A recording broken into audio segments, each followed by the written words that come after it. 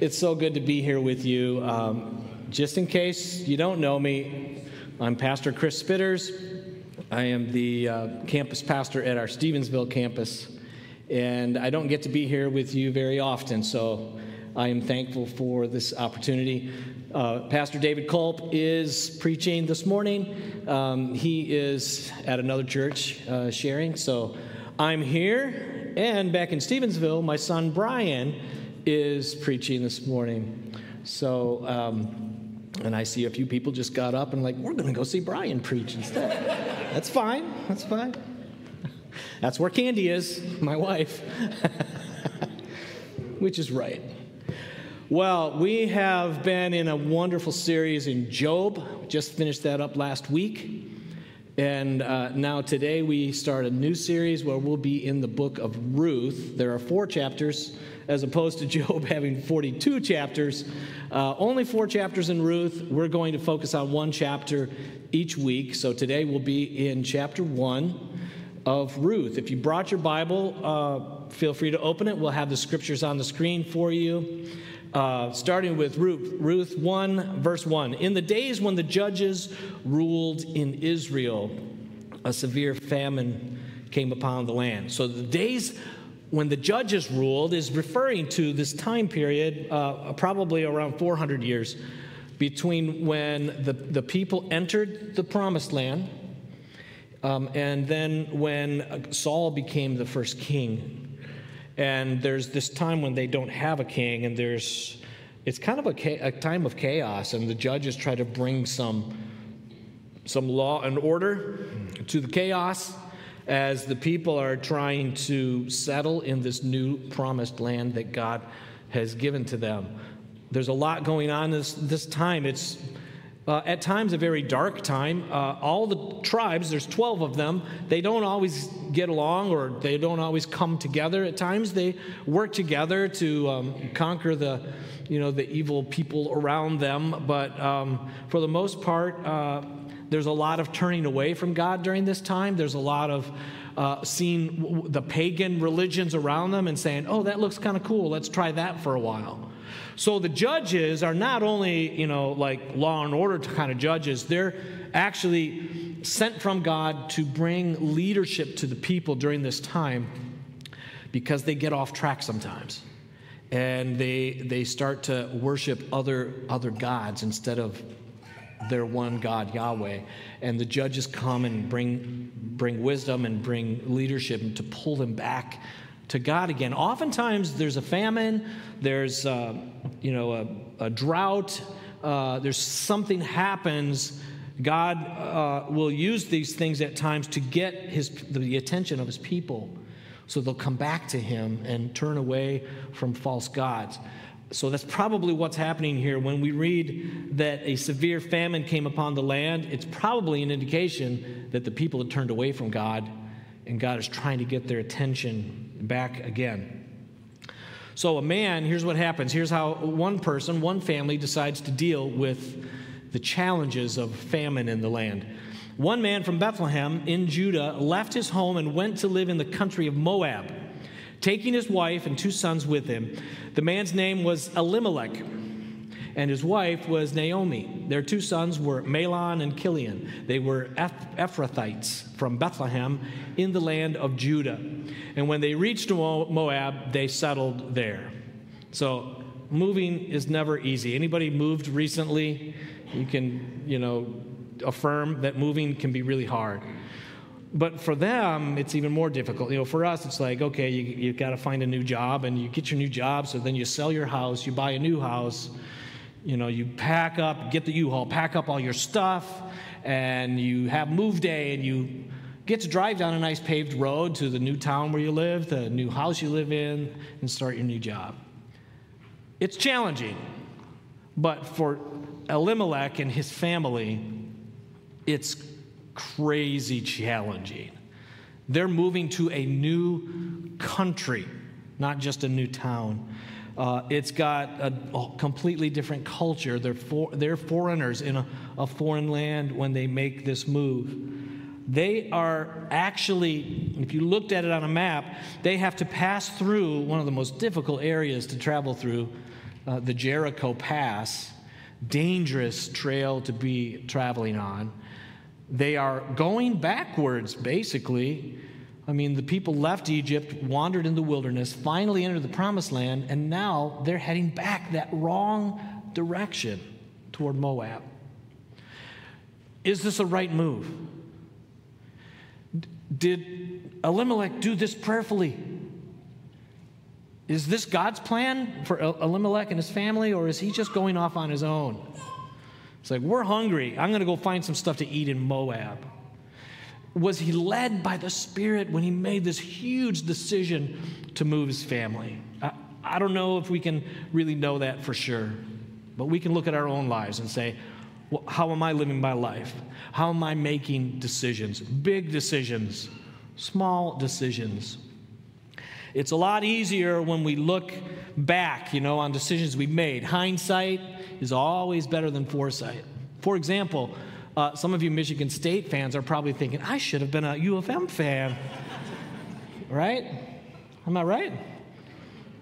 Of course, an MSU fan told me earlier this morning, well, you got to keep in mind that 7 of the 10 times they've played each other in the past 10 years, MSU has won. So it depends on how far back your hindsight goes, right?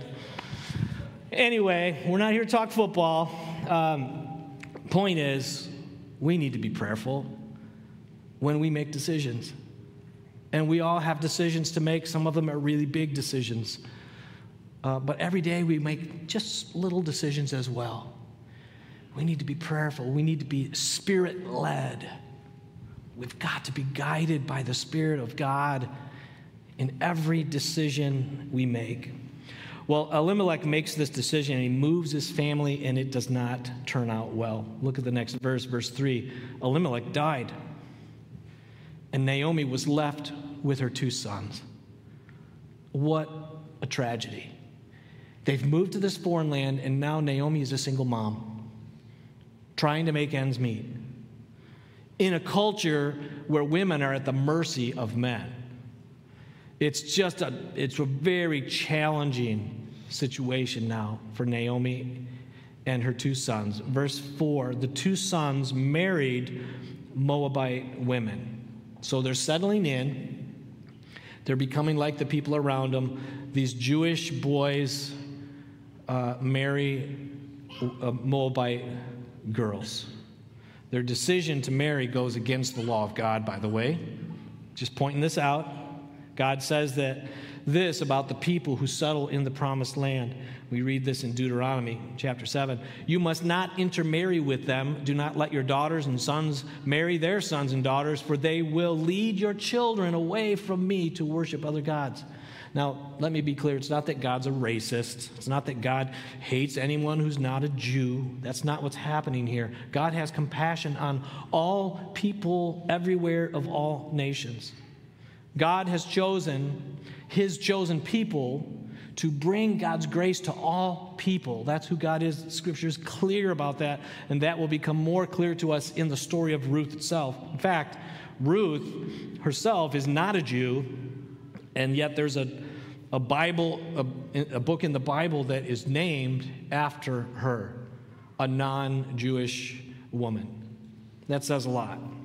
The reason that God gives his people for not intermarrying is written right here. They will lead your children away from me to worship other gods.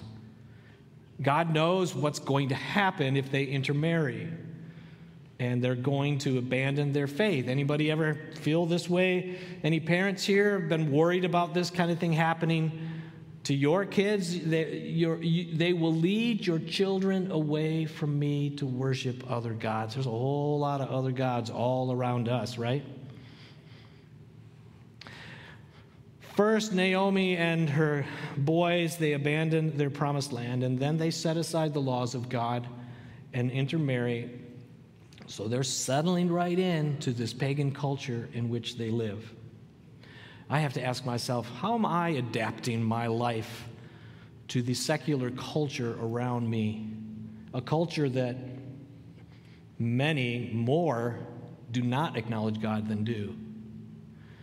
More seek to live a life a God-honoring life than do. That's the culture that we live in. Am I adopting those values and those priorities of the secular culture that I live in? Or am I holding strong to the values and priorities that I receive from God? Well, verse 4, the two sons marry Moabite women. One married a woman named Orpah. So I'm thinking, if you're going to marry somebody outside the will of God, you may as well marry a famous talk show host, right?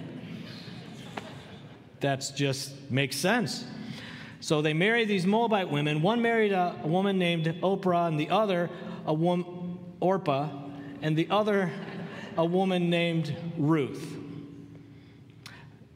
Maybe everything's going to work out. My sons are getting married. They got good jobs. They're going to bring in some income. Everything's going to be fine. Nope. Her life crashes down around her. Verse 5. About 10 years later, both Mahlon and Chilion died.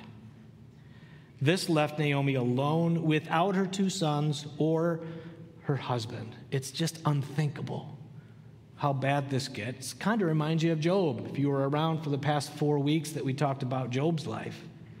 She loses her husband and both of her sons. Are you kidding? This is unthinkable. A woman alone in a culture like this has to get very creative if she's going to survive.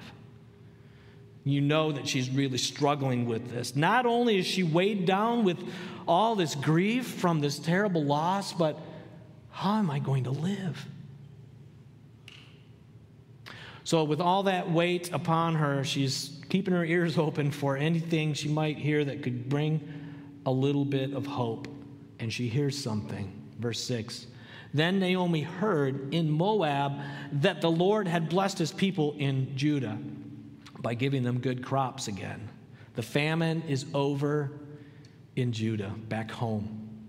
The promised land actually is showing promise again. It's being fruitful. God is pouring out his blessing on his people. So what will she do?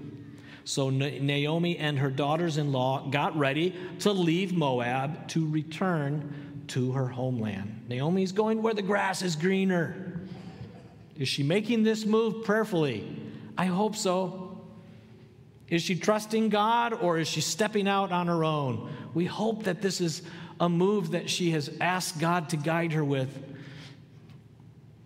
I don't know how we can really know what's going on and where her prayer life was at the time, but it reminds me how important it is for me to seek God always. Making my moves only after praying and seeking the Lord's guidance. Living in the Spirit, walking in the Spirit, so I am always hearing from the Spirit as I make big decisions and small decisions. Well, Naomi is going back to the promised land. With her two daughters-in-law, she set out from the place where she had been living, and they took the road that would lead them back to Judah. Naomi is going home, and this feels right. It seems as though Naomi had taken a detour, had gotten off track. She had traveled far from home, far from the land that God had promised her and her people. But now she's getting herself turned around, and she's getting back on the right track, heading home again. Sometimes we take a wrong turn, right? Sometimes we end up in a place where we're not meant to be. And when we realize we're not where we need to be, we have a choice to make. We can either sink down roots into this foreign land, into this place where I know I shouldn't be, or we can pull up and make a move and begin to take steps toward the life that God has called us to live. That's what she's doing. Are we confident? Are you confident? This is a question that I asked myself this week as I dug into this story. Am I confident that I am right where God wants me to be? Am I in that sweet spot that God has for me? Am I confident of that? Do I know it? Am I certain? Not just talking about a physical place, I'm talking about a spiritual place.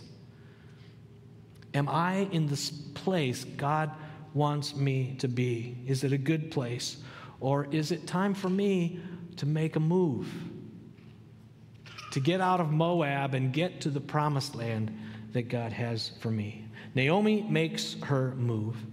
But on the way, Naomi said to her 2 daughters-in-law, "Go back to your mother's homes, and may the Lord reward you for your kindness to your husbands and to me. May the Lord bless you with the security of another marriage."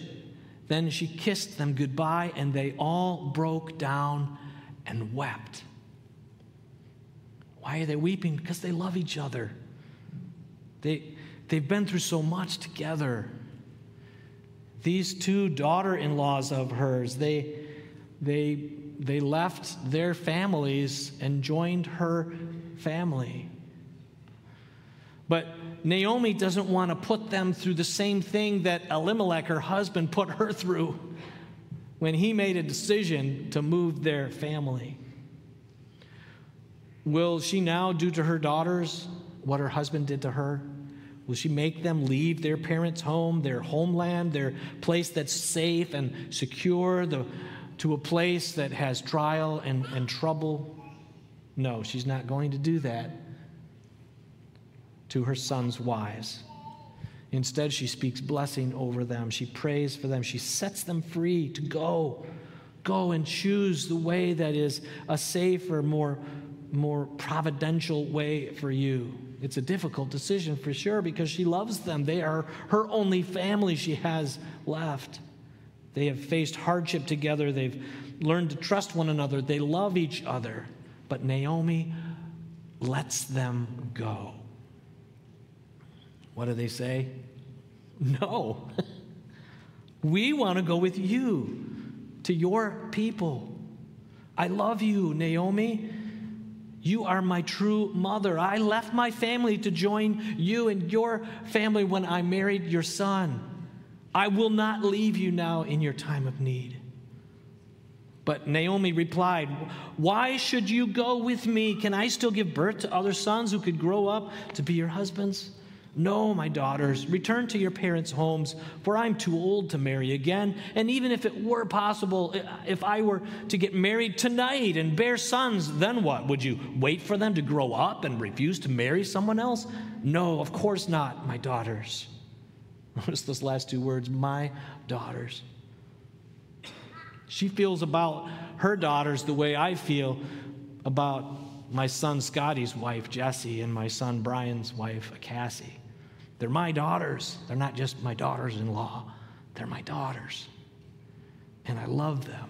That's how Naomi feels here. She is willing to live without them if it's the best thing for them.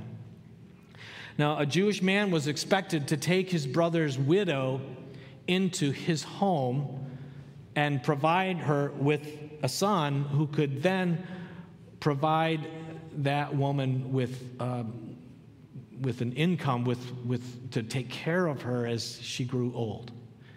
That's just how the Jewish culture was set up. But Naomi is basically telling her daughters, I can't do that for you. I can't provide you with another son to become your husband to care for you. I can't fulfill this obligation. Verse 13, things are far more bitter for me than for you, because the Lord himself has raised his fist against me. Have you ever felt like that? Like God has raised his fist against you? Why, God? Why do you allow such pain into my life? Now, if you've lived a little bit longer than most, then maybe you've seen the other side of that pain. Maybe you've gotten to where you can look back, hindsight, remember? And you look back and you can see how things work and how God is working even in difficult, hard situations. But many of us find ourselves, maybe even now, maybe today, still in the middle of something that's hard. And you're like, God, what's going on? Why? Why are you doing this? We dealt with a lot of these questions in the last month with Job, so we're not going to jump in there and deal with it more right now, but it's hard. It's hard to see it. All Naomi knows is bitterness. It's as if God has slammed her down and crushed her hopes and her dreams and caused her, I don't know, maybe even to question her faith, although she is praying and asking God's blessing over her daughters. In the midst of all the pain, she still has held on to her faith. When they wept together, and Orpah kissed her mother-in-law goodbye. Orpah has made her decision. She's going back to normal, safe, secure, back to her people, back to the home of her family, back to the provision and care that they provide, back to the customs that she's acquainted with and the life that she's familiar with, back to the gods that she is comfortable worshiping. I mean, can you blame her? Are we all that different? How many of us, when given the chance to change, when given the choice to choose a new life, how many of us go for it? How many of us just sit back and kind of choose the life that's comfortable, normal, maybe easier? So what do? We fall back into that addiction. We fall back into that familiar sin. We fall back into that old habit because it's comfortable. We do some things over and over that have just held us back for years. And we choose it because it's easy. It's like an old shirt that you can slip right into and it just feels comfortable even though it looks tattered and horrible. Oprah, jeez, that's good. It's my own fault. Orpah, she kisses her mother-in-law goodbye. What does Ruth do? Ruth clung tightly to Naomi. Look, Naomi said to her, your sister-in-law has gone back to her people and to her gods. You should do the same. You should be like everyone else, Ruth. You should not take the risk. You should not try a new path. Just do what your sister Orpah did. But Ruth replied, don't ask me to leave you and turn back. And these are powerful words that many of you have heard before. Hear them again. Let them sink in. Wherever you go, I will go. Wherever you live, I will live. Your people will be my people, and your God will be my God. Wherever you die, I will die, and there I will be buried. May the Lord punish me severely if I allow anything but death to separate us. Deeply, deeply moving words. These are the kinds of words that you hear at a wedding. When two people come together and they make vows that they will be faithful to each other for their entire life. They make vows that they will be their person to each other. And they seal those vows with a ring. This is what's happening right here between Naomi and Ruth. This is the kind of relationship that we need. We need to know who our people are. We need to know who's going to be with us on this journey. Who's with me? Who's doing life with me? Friends, family. We need to know that we're connected and we're strong and we have each other and we can count on each other, that God connects us, that we are one spirit, that God is bonding us together as one. Look what Ruth does here. She's willing to give up everything to be with Naomi. She's willing to give up her family back home, all the support that she might have received from them. Again, the chance of marrying that nice Moabite boy, that's out. Ruth is willing to trade in safe for risky. She trades in familiar for the unknown, comfortable for the challenging life. easy, normal life. Nope. She'll let that go, and instead, she will take on the difficult, extraordinary life. Why? Probably a few reasons. One is she loves Naomi. Naomi is her mother. Naomi has been there for Ruth, and now Ruth will be there for Naomi. She cannot bear the thought of Naomi taking off by herself on this long journey alone in the wilderness. Many of us have had a taste of isolation, with this pandemic. We understand how important it is that we have deep relationships, people that we count on, friends that are there for us, strong family ties that hold us up. We are not created to live in isolation. We are created to live in deep relationship with one another and with God. Well, Ruth has come to know Naomi's God. Her eyes have been opened to see that the pagan religions that she grew up with mean nothing. She has come to know Naomi's God in a real way. Look what Ruth says. Your God will be my God.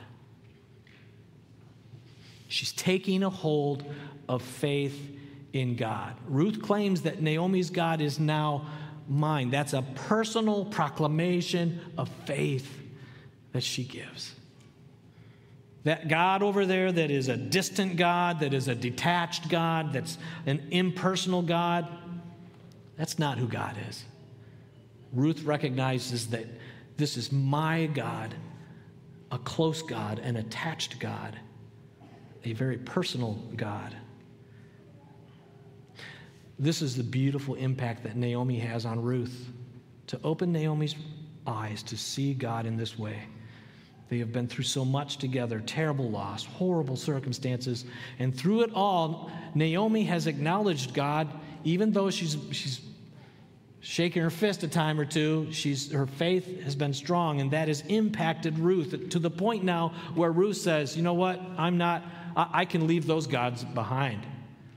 Your God is now my God. And we all ought to have that same joy, the joy of being able to help someone else see who God is. To be so close and to share so deeply with another person that they say, you know what, I see something in you and your God that I want.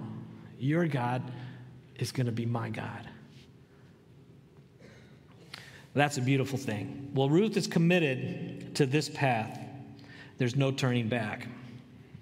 When Naomi saw that Ruth was determined to go with her, she said nothing more. She stopped trying to talk her out of it. So the two of them continued on their journey. And what a journey this is. Two women traveling together through a dangerous land with no man to look out for them. One's a Jew, one's a Moabite. They just are an unlikely pair. And yet they are moving out in faith, renewed faith in God, that God has empowered them to make this journey happen. When you know you're on the right path, when you know you're doing the right thing, God can just give you the encouragement and the inspiration and the strength you need to just make that journey and to keep moving and to keep that destination in mind. Again, I have to ask myself, and I hope and pray that we all are asking ourselves some really important questions.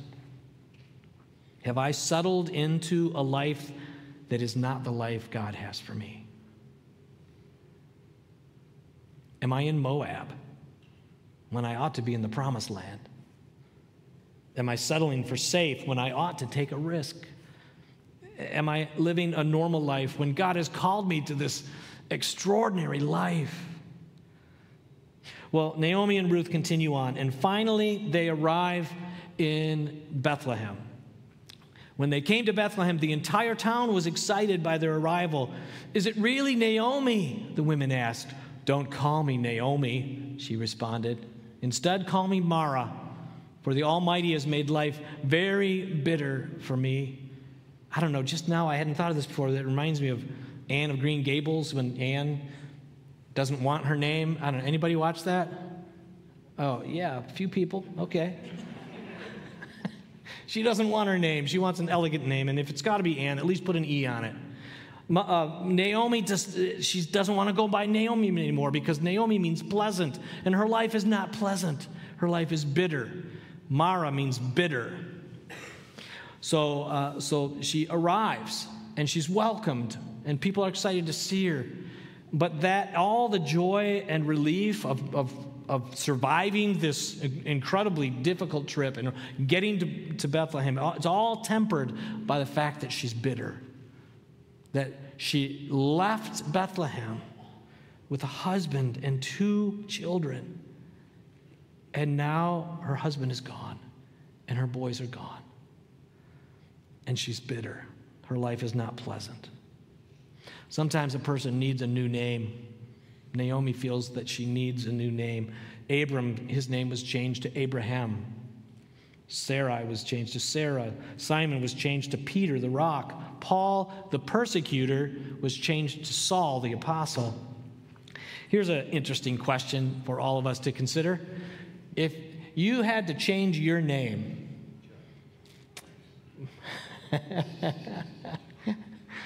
let's just consider for a moment. Everybody's got a chance to change your name to a name that fits your life right now.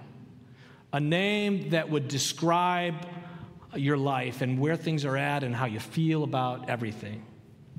What would your name be? Would you be Mara, the bitter? Would you be Naomi? Life is pleasant. Would you be Amos, which means a heavy load or burden?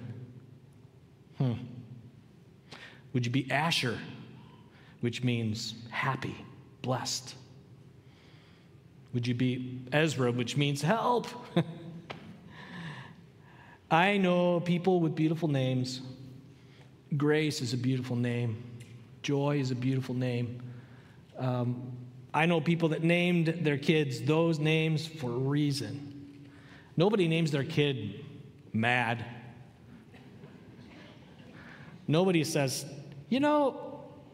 I think she looks like depressed. That doesn't happen. But what if we named ourselves right now honestly? Naomi is being honest about what's happening in her life. Her life is not pleasant. She is Mara. She's bitter. At least being genuine about where her life is at will actually help her move forward.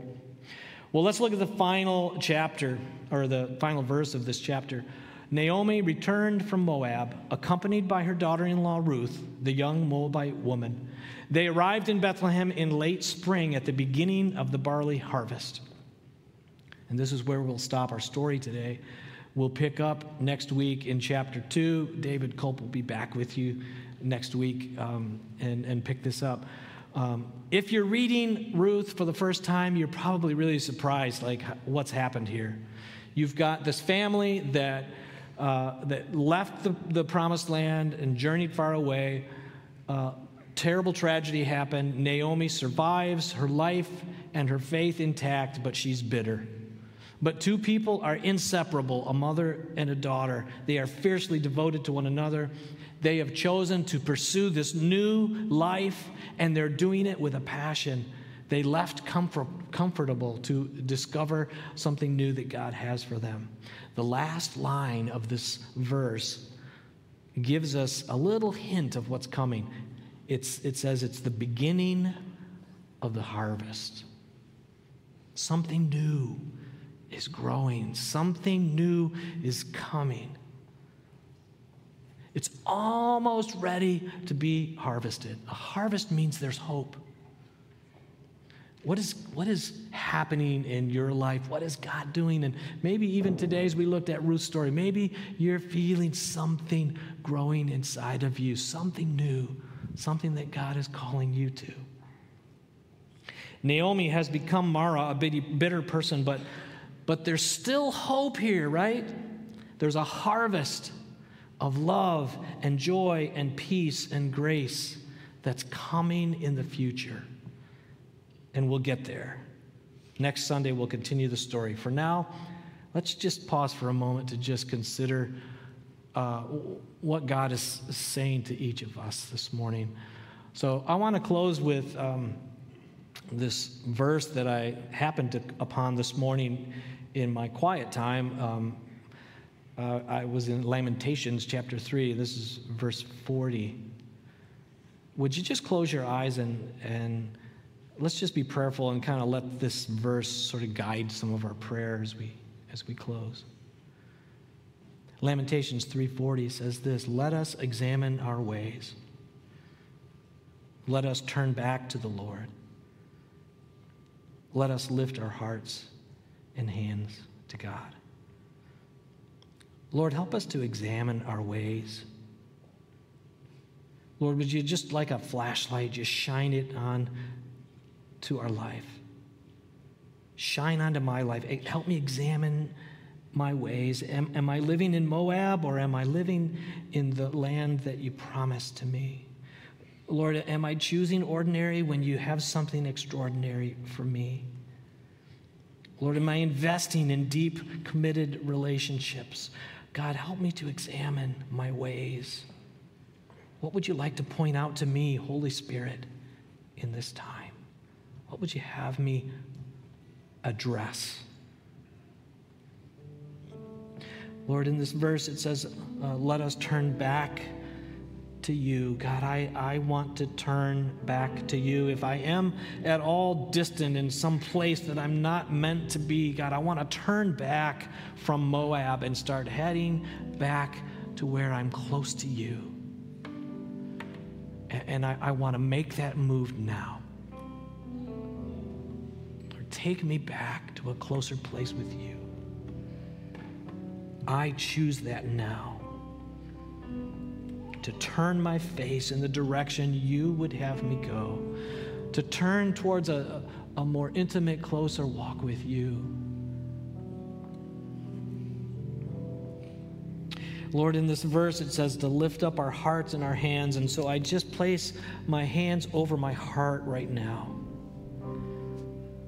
And Lord, my prayer is that you would receive my heart.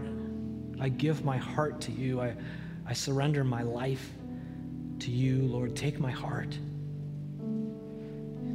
And if it's broken, Lord, would you begin to heal my heart? Lord, would you do a work in our hearts this morning? Give us life. Fill us with life. That your life would pump through all of us, beginning with my heart. And Lord, as this verse says to open my hands to you, I do that now. I just open up my hands.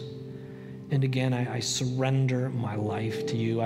Lord, as I look at where I am and where I'm going and all that I am and who I am and the new name I have for myself or whoever I am, God, I just open up my hands and I surrender my life to you. And with open hands, I also ask that you would pour out you into me, that you would fill me with your Spirit, that you would guide me, that you would guide my decisions, that you would speak to me in a still small voice, that you would help me get from where I am to where I need to be by your presence in my life. I open my heart and my hands to you.